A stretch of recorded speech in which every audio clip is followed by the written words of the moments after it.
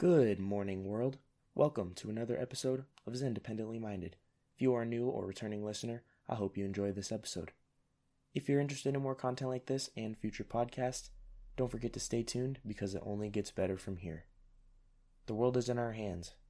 Let's do something with it. On today's episode of MMA Minded, I'm just going to talk about my thoughts and reaction to the Nate Diaz USADA tainted supplement controversy. And just go over basically what I think this means for the UFC and just my overall reaction. So just to start off, a couple days ago, Nate Diaz came out on Twitter and he basically said he's not going to make it to New York for the fight for the, it wasn't New York, I think it's Madison Square Garden. Either way, he said he's not going to make it, not going to go on the flight, not going to make it to the fight because he's been informed that with some drug testing from USADA, I don't know if it was from USADA or maybe some independent studies, drug tests, but basically they found some tainted supplements, quote unquote, that might show up on a USADA test, and that would make him look like he's using a tainted supplement, he's cheating, he's using steroids, whatever it is. And he just basically said someone is framing him or someone has tainted his supplements and he's not going to make it to the fight, but he backpedals and claims that he's innocent, he's not a cheater, and he's not going to fight or do anything until the UFC or whoever is messing with his tests basically vindicates his name. So I thought it was a big deal, big bold power move. I've openly stated that I'm not a Nate Diaz fan. I'm not a Jorge Masvidal fan. I think the BMF title fight is journeyman's belt.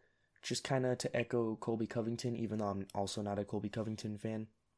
I just think that it's a belt that shouldn't be a thing. It's a journeyman's belt. Both fighters are either 500 or barely above 500. They're past 5 or 10 UFC fights, which isn't worthy of a title fight to me. But that being said, I thought the UFC, they waited a while to come out and make a statement on it. They didn't make a statement on it until later, which I'll get into. But it put a main event on a big card in an important venue, a very hyped card for the fans. Big fans, diehard fans, and for casual fans. So it kind of put that it put it at stake. It put it in shaky. It had just basically a shaky future because of Nate Diaz and because of that so-called test. What I admired about Nate Diaz is that he stood by his innocence. A lot of people on Twitter came out and attacked him, like former opponents or people who are supposed to be his opponents, like Dustin Poirier came out and he just shit-talked Nate Diaz, and to me, it was kind of shady, and it was messed up that he was to come out and talk bad about a former opponent and just assume that he was cheating on purpose when he didn't know all the facts. I wanted to wait a few days before I came out and did a podcast on it because I wanted to know the facts. I try my best to know the facts before I jump on to any conclusions, but sometimes I'm guilty of it. Everybody is. But Nate stuck by his innocence. A few fighters came to his defense, like Ronda Rousey, Jon Jones. Jon Jones was the biggest one to me because Jon Jones has kind of been in a similar situation to this. Granted, the way that it ended was completely different because Nate Diaz ends up being exonerated. Jon Jones is not. He's failed a few drug tests. He was actually guilty. Despite what he says and what his hardcore fans were, he cheated. The first time it was a tainted supplement, that's why he didn't get in trouble for it. But when he was suspended for a year is because he actually did it. But just seeing him back up Nate Diaz, I didn't see it so much as I'm going to back up a man that I see that's in a similar situation as I've been in. I saw it more as Jon Jones was trying to make himself out to be the good guy because he's been the villain for so long. He's making himself even more of a villain with Israel Adesanya. We saw with Anthony Smith, Thiago Santos, he was playing a nicer guy to try to maybe clean up his image. But with Israel Adesanya, he just shows that John Jones is a bully, straight up. That's a little off topic. That's a topic for another podcast. But I really admired Nate standing his ground. He loves the fight game. When he's not fighting in the UFC, he's doing a jiu-jitsu competition usually. He's probably training with his brother, anybody else in him and his brother's camp. And he put millions of dollars on the line, a bunch of hype, fan support, momentum for the welterweight division, everything, possibly a trilogy with Conor. He put all that on the line to stand by his innocence, and I thought it was very admirable. And he was right. He ended up being correct. He had, I think I was reading, USADA said he had 1/10,000th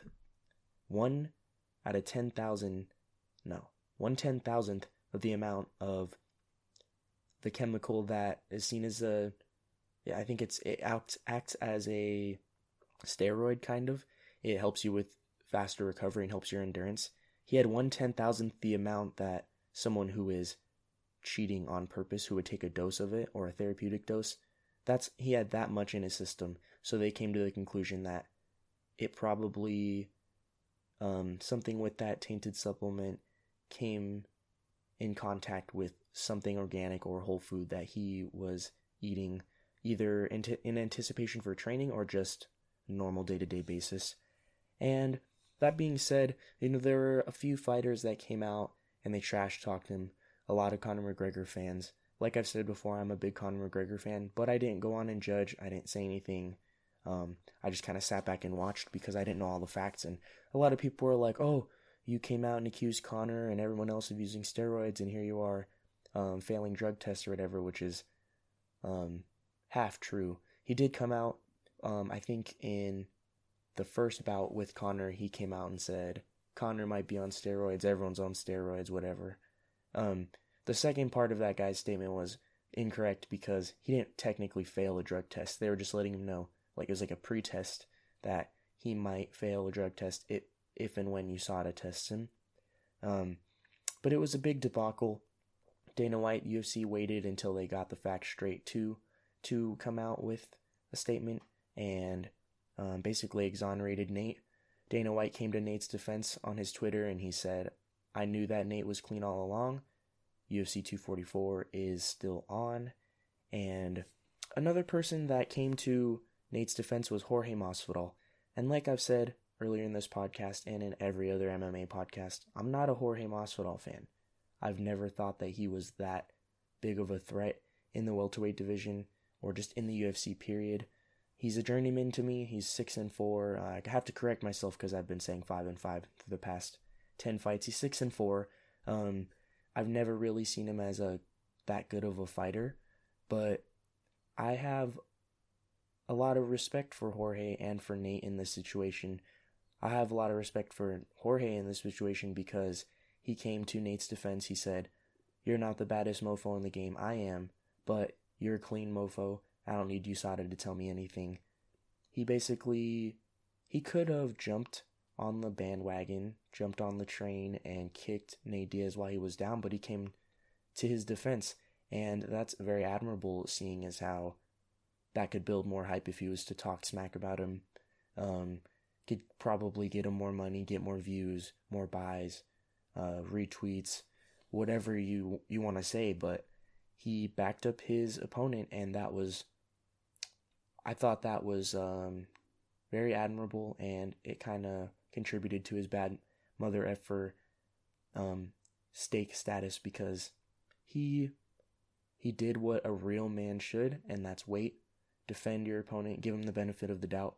And like I said, I have respect to Nate for just standing by the fact that he believes he's innocent, and that really kind of gave me some hype for this fight coming up because I have a newfound respect for both fighters.